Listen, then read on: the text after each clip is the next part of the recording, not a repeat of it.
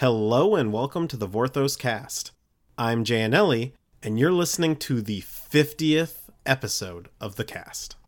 I'm Lorelei Weissel, and I can't believe we've been doing this for 50 years already. That's really impressive. I'm Brian Dawes, and I'm wondering where this 50 years came from, because I've only been here for less than a year. And I'm Ashley Barrow, and I'm celebrating by eating raw cookie dough and making myself sick. Oh, man, I'm jealous. I'm dying at that last one because she told us she might be feeling ill on this podcast, and then also told us she was still eating it. I'm sure it's still in there, and we're going to have to edit it out. Says Jay, the health worker. Cookie dough's delicious. This is, like we mentioned, our 50th episode. By the time the Ravnica Allegiance stories are over, we will have reached our 1-year anniversary. It's not exactly 52 because we did some weird things like release 2 casts a week for a little while there because we're crazy people and did not realize that that was not a great idea when we first started out. It wasn't craziness, it was just stupidity. Oh, yeah. Naivete. So there's no real news to talk about at this point. We are waiting, hopefully, for an announcement day sometime soon. The only thing that the community at large knows about coming up is the ominously named War of the Spark, but there are no more product details out for that yet, so once we know more, we'll talk about it here on the cast. And then Ravnica Mythic Edition came out the day we're recording this, so last Thursday, and it has sold pretty well so far because the sales totals were left up there, so hopefully it continues to do well. I really like this product, and I really love the art for a lot of these cards, and the full bleed. Hopefully there's still some left when you're listening to this. They've been selling pretty good, pretty fast, but the totals that people are looking at right now, it's really slowed down, so they might be a lot more available than the last Mythic Edition set was. Hopefully, when y'all are listening to this episode, if you forgot and just got reminded that Ravnica Allegiance Mythic Edition was a thing, you can hopefully head over to the Hasbro eBay store and pick one up. So let's move on to listener questions. We had a number of listener questions come in during the last month or two. We hadn't had a whole lot of chances to answer them. We either had things like Children of the Nameless, which is a very long story for us to cover, or we had our guild summary episodes, Or we had weeks off for Thanksgiving and Christmas. If you asked a question to us a while back, we did not forget it, and we're going to try and get to all of them. We're going to try and keep them appropriate to the story at play, but other than that, let's go ahead and get started. Our first question comes through Twitter from @nerd_tantrum. I just finished reading the stories on the website and would like to ask for some novel recommendations. If possible, which ones would be the best of the bunch for you? Thanks. If you've read all the stories from Magic Origins onwards that are the ones featured on the story site, you're going to want to jump back to the start of the post-Mending era. That's when the books like Agents of Artifice, The Purifying Fire, Alara Unbroken came out, all within about the span of a year. Those are all pretty good. Agents of Artifice kicked off most of the modern story today. The story with Bolas, with Tezzeret, with Jace and Liliana. The Purifying Fire is where Chandra and Gideon come into play, and Jaya, quite frankly, in her disguise as Mother Ludi. She knew too much. And then Alara Unbroken is Ajani and Sarkhan Vol and Nicol Bolas. There's some web comics that take place around there, and we'll link to one of the resource pages I put together for that stuff. Then completely skip over In the Teeth of Akum, even though it has Sorin and Nissa. It is just not a good book. The Quest for Karn is similarly not a great book. I'd recommend just reading story summaries for those. And then the next novels you want to get into are the e-novellas that came out right around the end of the novel era, which is the story of the Return to Ravnica, Gatecrash, and Dragon's Maze, when Jace becomes the Living Guild Pact, and Godsend Part 1 and Part 2, which is the story of Elspeth on Theros, which takes place right before Tarkir, and Tarkir is the first of the stories that you can easily find on the Magic Story site. So that covers about all of them. Is there anything I missed? Anything you all would recommend? Personally, I like the Time Spiral block books, but that's just me. I would, honestly, I like them too, but I would wait until you've caught up on, like, the post-mending stuff before you jump back. The Time Spiral block novels are a lot of fun, but you do need a lot of, like, baseline knowledge of the pre-mending story in order to get the most out of them. And I'll say, if you're only going to read 2 of those, read Agents of Artifice and The Purifying Fire. Agents of Artifice is just really relevant now, and it'll continue to be relevant. It's got a bunch of background that's not covered in the online stories, so, well, you don't have to read it. You'll have just a lot more understanding if you do. And The Purifying Fire is not really that plot relevant, and a lot of it has been somewhat retconned, but I found that people just really, really like it. It didn't do well when it came out, but everybody that I've talked to that's read it now is like, this is my favorite one, it is so good. So I recommend those 2. And something interesting about The Purifying Fire is that the author, Laura Resnick, was given, like, free reign to create Gideon in it. My understanding, and correct me if I'm wrong, Jay, is that she is also known as a romance author, and it really shows. That's true. That is absolutely true. Everybody always says that to me. I'm like, you're gonna really think Gideon is sexy after you read this, and everyone reads it and it's like, yep, you were right, Ashley. Boyfriend material. Even I was fanning myself, Ashley. I mean, honestly. The man is like a statue. Our next question is, trying to create a D&D campaign and can't find any info on Ravnican gods/deities or annual festivities. Are there such? Are they guild-specific? For the guildless? All my players are really crazy about Ravnica, so I want to get it right. Thank you. And that's from Rimarine? So the answer to that one would be the less obvious gods, because I don't really want to talk about, like, Rakdos, because you know who Rakdos is. But the less obvious gods are the Nephilim, which are worshipped by the Cult of Yore, and maybe others. The Nephilim, the ones we've seen, aren't all of them, and there's clearly more going on there. If you want to learn more about them and the, like, religion around them, read Wake Up Call by Matt Cavada on the website from around the original Ravnica block. Then you've got the Utmunger, who are the Gruul Old Ways gods. They're not talked about a whole lot, but we've mentioned them on the episode where we talked about the Gruul, and Ilharg is very, very popular as the Raise Boar. You could probably just make up other similar sounding names to be other gods in the Gruul pantheon. Whether or not they're really Nephilim or what's going on there, that can also be up to you to decide. The last one that most people don't know about is Croct. Croct is the goblin god of misfortune on Ravnica. You would know about that one. He's also the name of a particular clan of goblins, and his name tends to be a big curse word on Ravnica. So if you, like, stub your toe, you might go, Croct! Or if someone does something crazy, you might go, what in Croc's name? So that'll add a little bit of flavor to your setting. In terms of celebrations, the big one is obviously Festival of the Guild Pact. Everyone celebrates it. It's a big, big event. The Decamillennial was the focus of the very first Ravnica book. It was like a very, very big Festival of the Guild Pact. But there are probably much smaller ones on an annual basis where they celebrate the new year. It's essentially a New Year's celebration. Though one could argue they might not have had it in the last couple years if it has rolled around since Jace has been missing, so who knows if they even still had it or if it's still continuing. They do it on Jace's birthday. As if he knows when that is. So, like, they don't do it. There's a big Gruul holiday called Rakshav.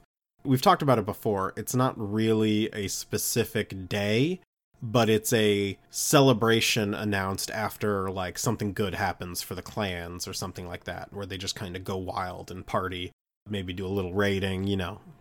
So it's like my birthday. It's whenever I want it to be and whenever I feel it's opportunistic. And then the Rakdos, we just learned, have a celebration called Rage Fest. And the Rage Fest is basically just a giant, like, Rakdos carnival through Rakdos territory that covers all the streets. You know, it's kind of like the Rakdos Mardi Gras, it seems. So that's a very cool tradition that you can throw in there as well. We don't know if it's annual or if it's, like, quarterly or how they schedule it, but... And those are the only 3 we really know of the celebrations on there. They don't really get into it all of that much. Since it is D&D, you're not really limited by the constraints of canon.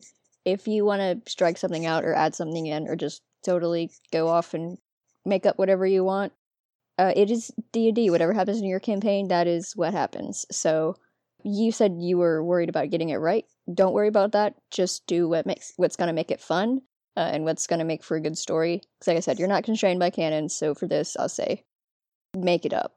Yeah. And keep in mind that the story of Ravnica tends to be centered around the 10th district. Your session could go to a completely different district. They can have different ceremonies and holidays or celebrations in that district that aren't particularly celebrated very much in other districts, if at all.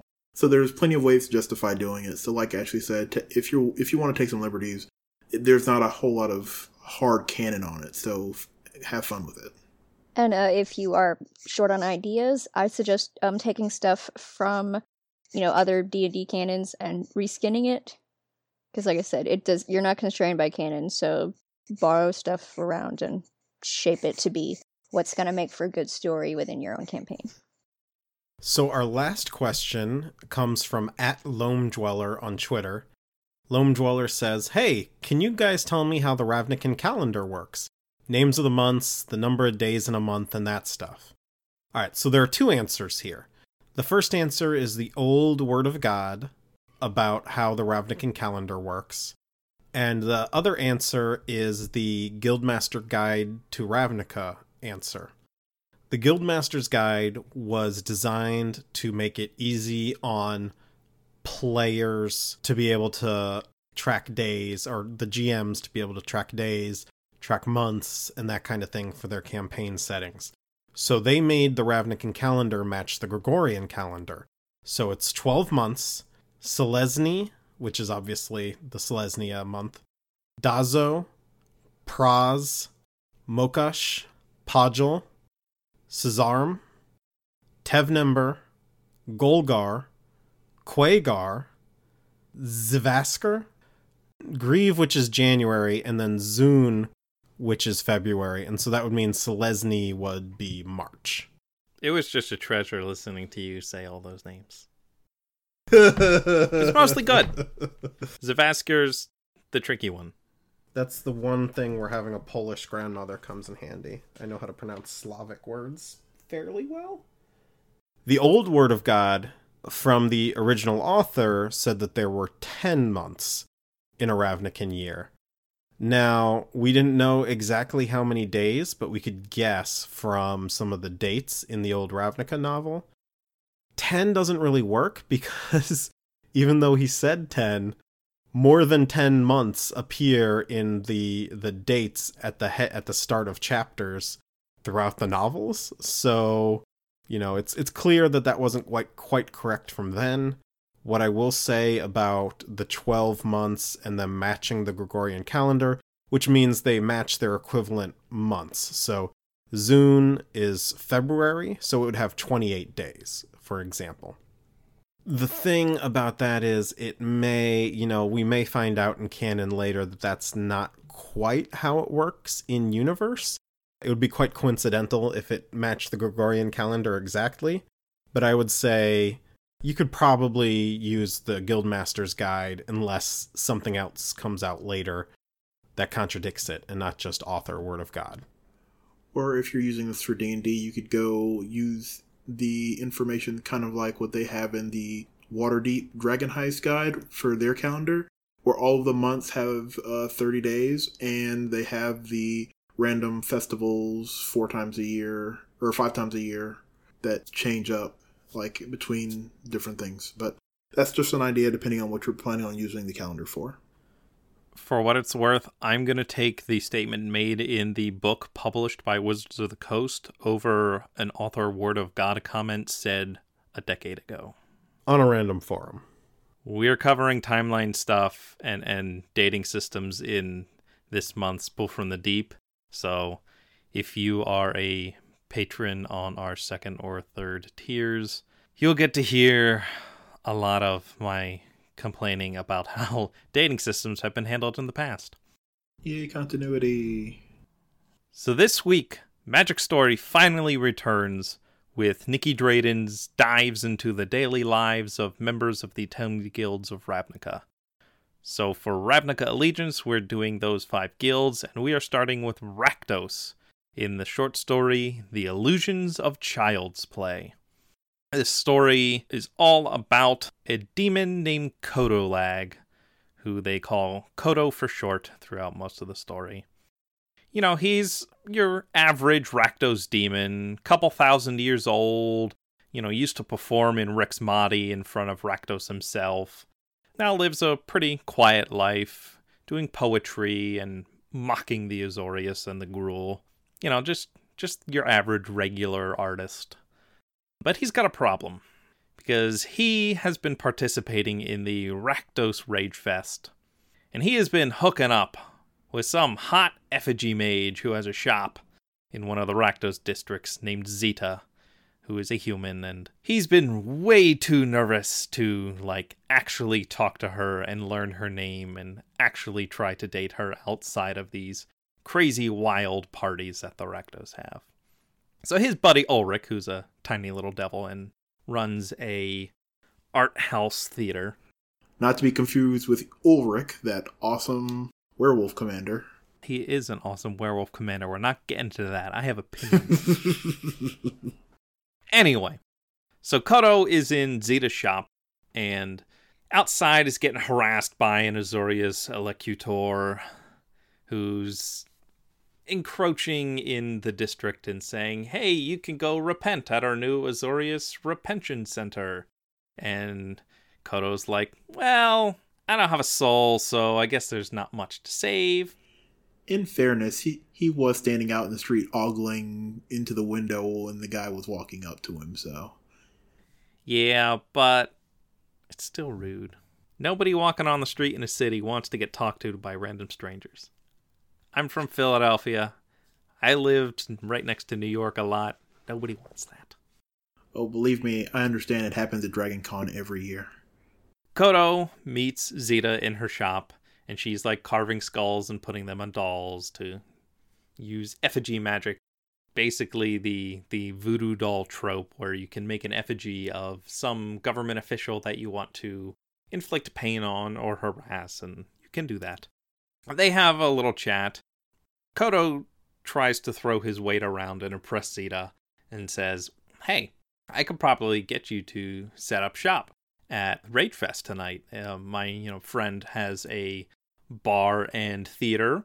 You could go over there and sell a bunch of your effigies and make a ton of money. And she says, okay. And they do hit it off. They are both charmingly awkward in their own individual ways, and it was very enjoyable to read.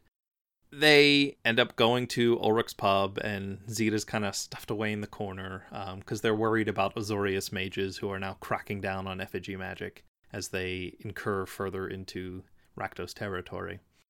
So Kodo is on stage, and he's doing a set, and it is just raunchy as hell. It's great. And then an Azorius law mage appears in the doorway. And Kodo has to stop doing his painfully hilarious Dovin Bond impression, because Dovin Bond's a fascist and nobody likes him. And he's a huge dork. So he starts lightly mocking the Gruul, and his set crashes and burns. And he has a horrible show, and Zeta's business dries up because people start returning the effigies that they just bought because the Azorius mage is there. And Ulrich is like, wow, you guys all suck. And Kodo's like, shut up, you jerk. They have a very fun Rakdos friendship where they insult each other a lot, but it's all in good spirits. And by good spirits, I mean they're a demon and a devil. So, bad spirits, but friendly. So, on their way back to Zeta's shop, she spell checks a piece of graffiti because they spelled Dovin Bond's name wrong. In my high school, so in my town we've got 2 high schools, and the rival high school, every year the seniors would come and graffiti our school, and they would always spell the name of their school wrong. And also, they would often misspell the year. They would misspell seniors. They were the Terrors, which is ironic why that made me think of them, because they're the Terrors. Their mascot is literally Satan. It's hilarious. And they would constantly write the Torors, the Terros. It's the same essence. Hey, when you're doing graffiti in a place where the Azores are cracking down, you gotta get in and get out, and sometimes you're too nervous to get the spelling correctly. Zeta corrects the spelling on this graffiti. No good deed goes unpunished. Which draws the attention of the Azorius law mage from earlier, who then arrests her for graffitiing public property and a whole bunch of other BS citations, because that's what super cops do, because they're not fun. So Kodo is like, crap, I just got my brand new girlfriend arrested. So he meets up with Ulrich, and Ulrich says, look, I know they took her to Udzek maximum security prison, but if anyone can help us, I got a friend. So they go to this kind of renegade precog mage named Lucinka, who used to be a member of the Azorius and then left. She is also very delightful and, has the standard precognitive person problem where she knows what everyone's going to think and say and do before it happens, and has to routinely correct herself as she awkwardly navigates conversation that's technically in her mind's past, but is happening in her present, which is quirky and fun. Not gonna lie, this was my favorite character of any of the stories thus far. She's awesome. She's hilarious. She's very friendly and very cheeky because she knows things, which I understand well because I know things. And it's hard not to just subtly hint at future things and flaunting it again. Gosh. So she gives Kodo and Ulrich a couple items in a box that's going to help them somehow get Zeta out of prison. So there is a baby's outfit with a nice little bib. There is a bottle of fancy whiskey. And then there is this Bloodfray amulet, which is this big-ass gem where if you crack it open, it'll send everyone within a certain radius into a bloodthirsty rage of murder and violence and rioting. So they're like, great, we gotta go into this prison with these items, and we don't know exactly how to use them, but Lucinka says, we'll know when we know, and let's hope it all works out. I would like to point out that this Bloodfray amulet could also be, in a way, something that ties back to the previous stories, specifically the Boros one, where all of the people were arrested for the terror attack. That was from a mushroom. That was a fungus from the Golgari story. They thought somebody else had used something similar like that. So it wasn't the mushroom that caused it, but they assumed this kind of magic was used for that. I thought they had confirmed that the Lich Lord had used the mushroom to imply Vraska in that massacre. Regardless of what the actual implement was, the theme is still repeated. Yes. Which I believe is probably going to become relevant. Is there maybe a whole mechanic called Riot in one of these sets? Yeah, dude. So Kodo and Ulrich get in line to the visitors' ward in Udzek prison. And here's the first thing that they notice they have to do. There are a bunch of security mages patting people down and using magic to make sure they don't get through. And they notice one is kind of tired and sleepy and is waving people with babies through because, whatever, people with babies aren't going to start anything. So Ulrich, being the little devil, has to put on this little baby outfit with a nice little bib and pretend to be Kodo's child and toddler. Which is hilarious because he's like a centuries-old devil. I do the same thing to eat on the kids' menus at restaurants. In order to distract a bunch of the guards, they are behind a minotaur, and they slip the bottle of whiskey into her hood so that it sets off a bunch of the magical alarms as she's trying to smuggle something in, and a bunch of guards pull her aside because she's a Minotaur and she's going to get angry. And who does that Minotaur turn out to be? The wife of Grimly Wothus, the Minotaur from the very first Dimir story that was published in Guilds of Ravnica all those months ago.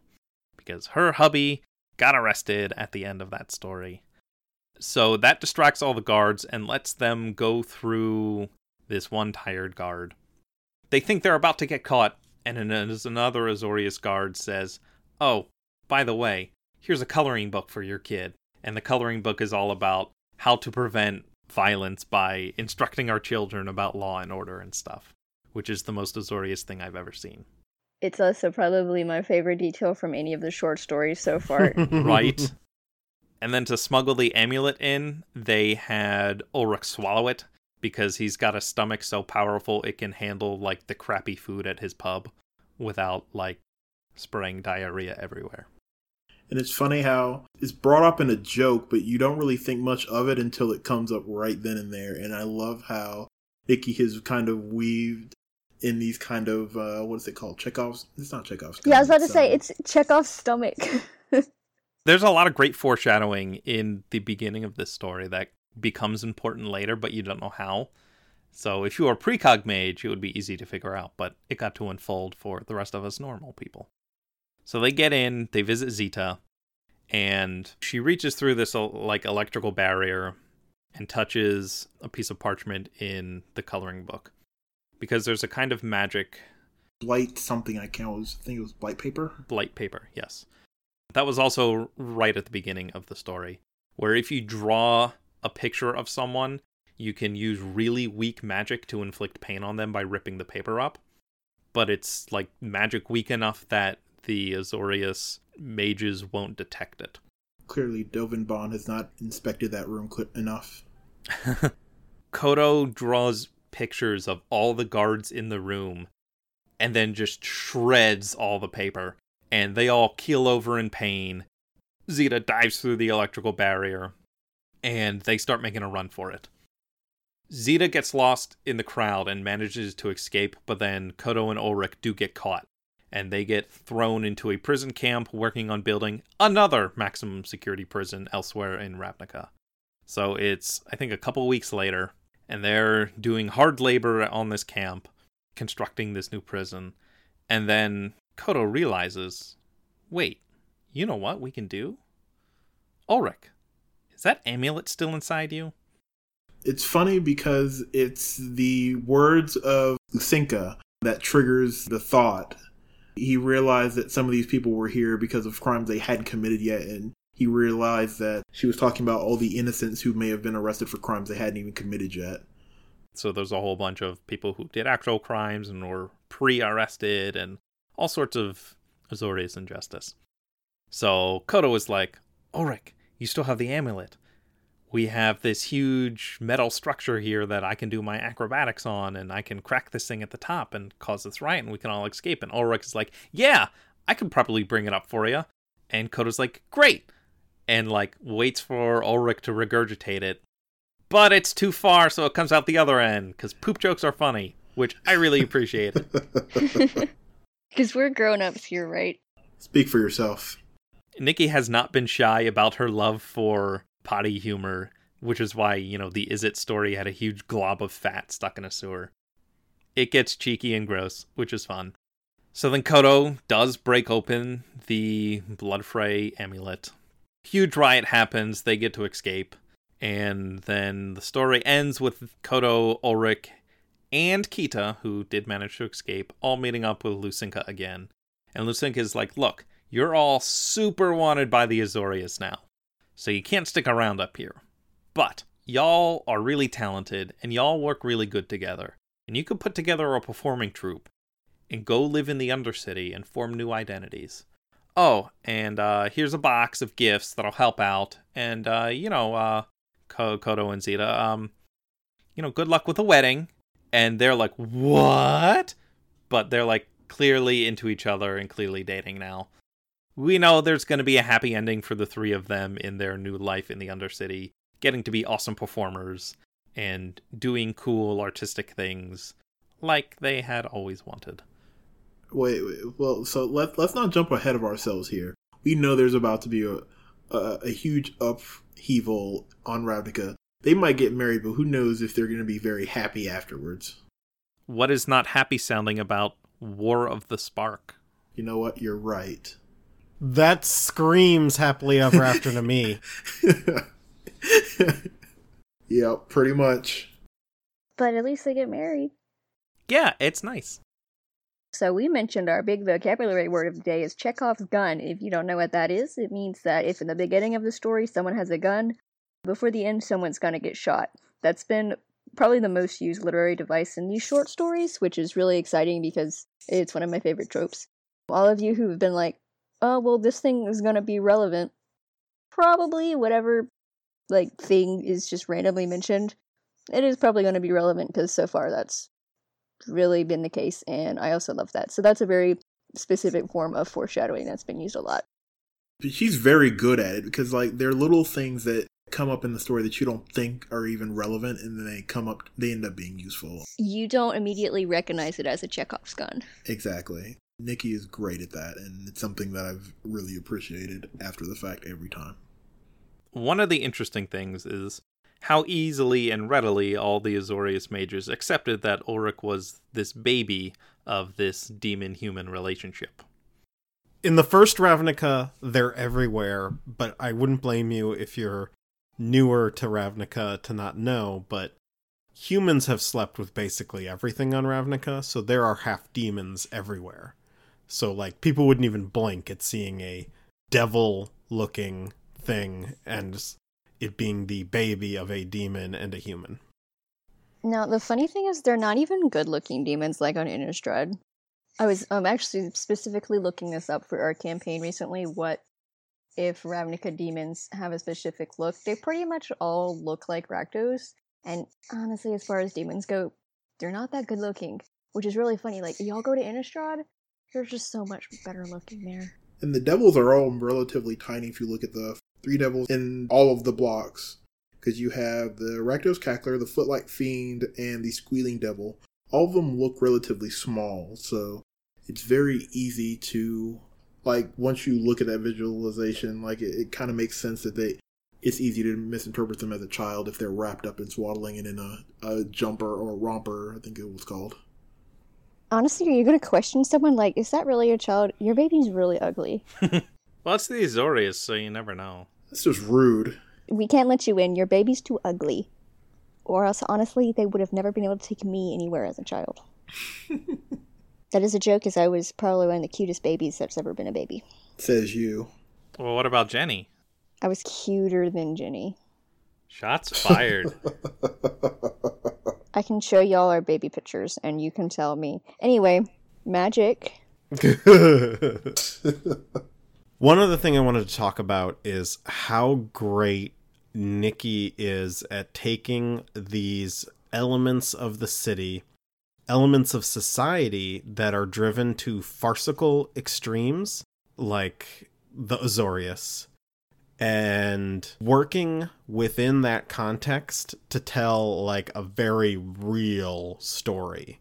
So the story about the criminal justice system, she did it with the Boros really well and showed a lot of the complexity of law enforcement, and then she showed it again in this one with prisons, and it has been fantastic to read because it's very farcical. The demon is sneaking in with a devil swaddled in cloth to go see a human, and the guards are sure, that's probably their baby. But at the same time, it's telling a very real story about criminal justice, and I really like that. How the guard was accepting of the fact that she wanted to touch her baby after being in prison for a little bit. Oh yeah, that was so real, right? That was very, very well done. Another detail that comes up in this, it's not new by any means, but it is something I'll point out, that they have, their precognitive magic, that they will arrest you before you have even committed a crime. Not only is, that obviously not fair in its own, but that is so easily exploitable. Yeah, we don't like you, so we're gonna say that you're gonna commit a crime. So you can just be arrested for anything just because they don't like you. Yeah, it's so ripe for abuse. But hey, Delvin surely wouldn't miss all of the faults in that whole process, would he? I'm sure that has never and never will be exploited. These stories have been really excellent, especially, this one and the Boros one, I would say, in really using, like I said, this almost farcical fantasy environment to tell these very, very real stories. The first Ravnica novels were good. I enjoyed the stories a lot, but they're fantasy stories, and they're not really talking about real issues.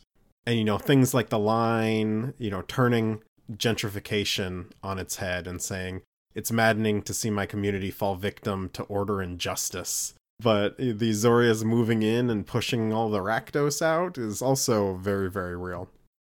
These stories have really put the urban in urban fantasy, and they've been a lot more grounded than even just previous Ravnica stories. And they're a huge departure from what we got in Dominaria, which was a harkening back to more the classic European fantasy / mid-90s magic mage punk thing.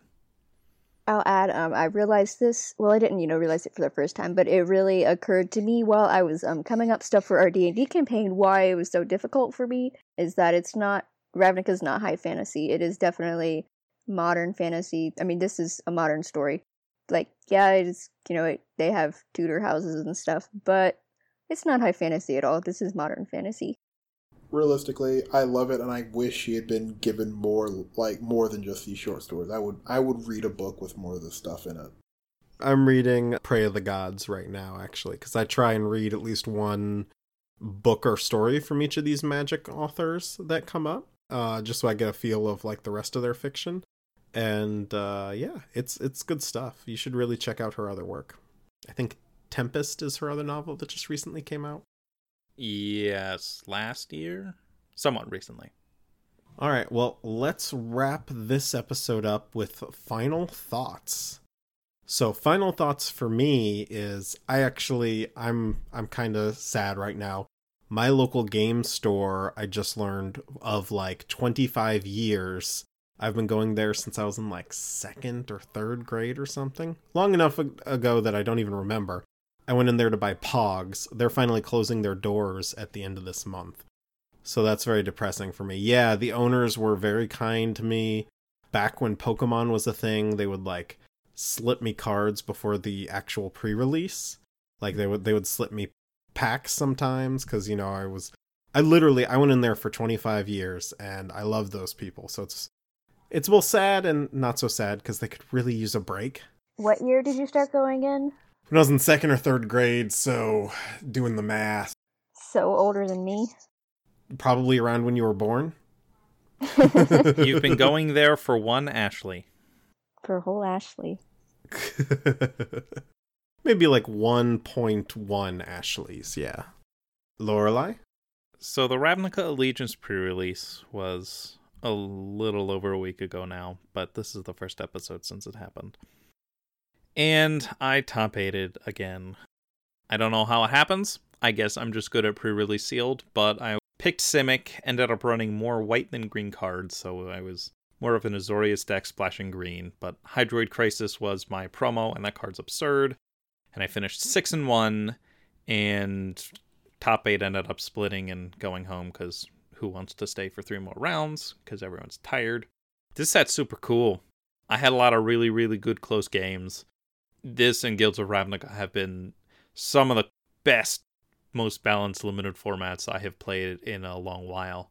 I think we're seeing really good payoffs from the play design team being in full force in developing Magic sets, and I'm very excited for what lies in the future. My final thought is I also am very excited for the standard. This is the first standard that I'm actually spending more than the cursory amount for pre-releases and whatnot that I'm actually going to be buying into a legit standard deck for once. Well, at least legit in the fact that I'm paying more than $25 to build mono blue aggro. You're not building a deck with the Elf Crab? I've always been a huge fan of the of Aristocrats decks as well as the Elves deck, and the Elves deck in current standard, it just seems like it's missing something. I mean, I'm going to try it, but I'm going to be spending a lot of money on the standard, so like I already have most of the stuff for the Elves deck just because I have a lot of stuff for the Modern deck. Plus, I have a bunch of I already have Steely Champions and whatnot, so I'm going to end up getting the Crabs, but I went around the pre-release getting the Rakdos or Mardu Aristocrat stuff, and I'm really excited to play it. People are calling it Judith Priest, after Judas Priest, the metal band, which is awesome. I was going to call mine Mardivas after what Nick Prince named the version of the deck that I'm going to be using. So nice. And my final thought is I, unfortunately, could not do a pre-release, and I'm not really going to be able to play Standard because I moved back to my little hometown and we don't really have a store here. So, sad. It's okay, you can pet Annie. I'll play with Annie. Well, not until we get Dog Tribal becomes viable in Standard. Hopefully one day. So if you like hearing us yell about all the kinds of fun things that are happening in Magic these days, you can help support the podcast by going to patreon.com/thevorthoscast. Everyone who supports the show gets access to our Discord community, where we are gathering Vorthoses from around the world and doing fun stuff together. Our second tier gets you a monthly mini episode called Pull from the Deep, where we cover a topic that we wouldn't cover in a normal episode. Something weird or esoteric or maybe topical with the time of year. Something neat and a little fun. And then we have a newly launched tier that gets you live listens with our episodes as we record them. So if you are at that tier, every Thursday around 7 or 7:30 Eastern Time, you can hop on our Discord server, hop in our voice chat, get muted because you're not allowed to talk because it's our podcast, and listen to us ramble on and hear Arjun interrupt. Sometimes Annie barks. Sometimes we just make jokes and can't stop laughing and have to calm ourselves before we go on to another thing. So you get to hear not only all that behind-the-scenes stuff, but you get to hear essentially the episodes a couple days early. So that's a cool new feature we're doing. So if that's interesting to you, you can head over to Patreon and support us today. Another reward for our patrons on Patreon is that we are doing a weekly Ravnica D&D session. We've already started, so unfortunately we don't have any more spots for this round. But if you are in our server, you can pop in once a week and listen and just, laugh along with us because we're having a pretty good time. If you're listening to this on Monday, then we will be meeting tonight. So if that sounds cool to you, then I will see y'all there. And if there's enough interest, I might be willing to start up a second one if push comes to shove. I figured that would happen because I'm precognitive like that. We have some patrons as well who might be interested in doing that, so if you're looking for some like-minded Vorthos to run a game, as long as it works within the schedule of the other people running the games, we don't mind using the Discord server for all of that. So, thank you all for listening. This has been the Vorthos Cast.